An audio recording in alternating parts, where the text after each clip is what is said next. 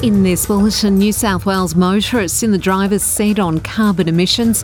A senior IS figure confirmed dead in a US raid. And in tennis, Aryna Sabalenka into her first Grand Slam final at the Australian Open. G'day from the SBS Newsroom. I'm Peggy Giacomellos.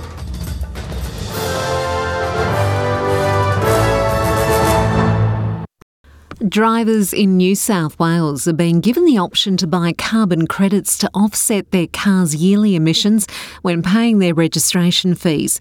The average car generates about 2.4 tonnes of emissions each year, but Treasurer Matt Keane says that can now potentially be offset by the purchase of Australian carbon credit units.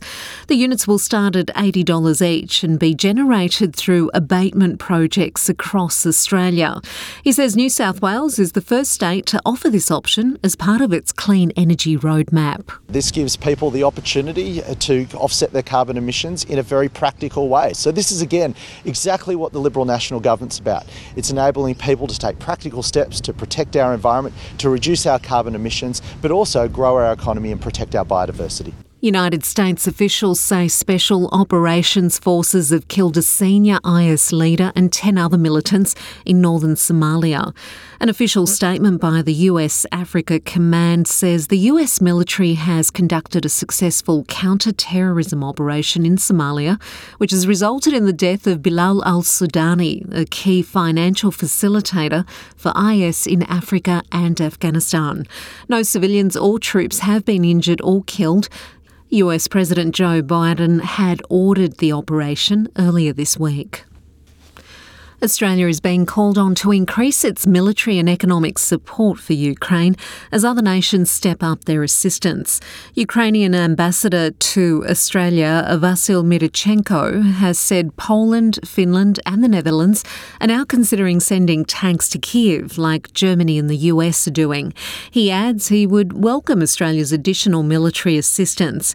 The ambassador has also urged Australia to support non-military programs, including a Ukrainian grain export program, which would assist poorer nations in the Asia-Pacific facing food insecurity. The ambassador has told the ABC there are specific things Ukraine requires, including more Bushmaster vehicles. The Northern Territory's Chief Minister has criticised the federal opposition leader for his stance on The Voice and Alice Springs crime. Peter Dutton has argued The Voice will do nothing to address issues of disadvantage and crime in the Territory and other communities with large Indigenous populations. But Natasha Files says the Liberal leader has positioned The Voice as another level of government, though it will not have that authority. She says she believes the coalition are playing games. Let's be clear, they're playing political games. Peter Dutton hasn't even been to the Territory for the past few weeks, yet he's sat on the East Coast and tried to make out that he knows best. But what we need is all levels of government working together. This is multifaceted. It is focusing on allowing local decision making, and I think The Voice is extremely important. The Chief Minister's comments follow the release of a poll indicating First Nations people are in support of a voice to Parliament. Referendum Working Group member Pat Anderson, an Indigenous health advocate, says their research suggests 80% of Indigenous people surveyed want the reform despite loud objections by a minority. Archaeologists in Egypt have uncovered new tombs of ancient pharaohs that have been sealed for an estimated 4,300 years.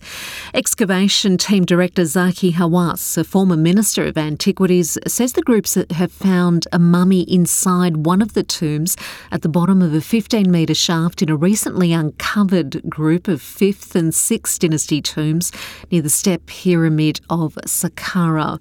The mummy is believed to be that of a man named Hekasheps. Another tomb dates back to the time of the last pharaoh of the 5th dynasty and is believed to be that of a priest.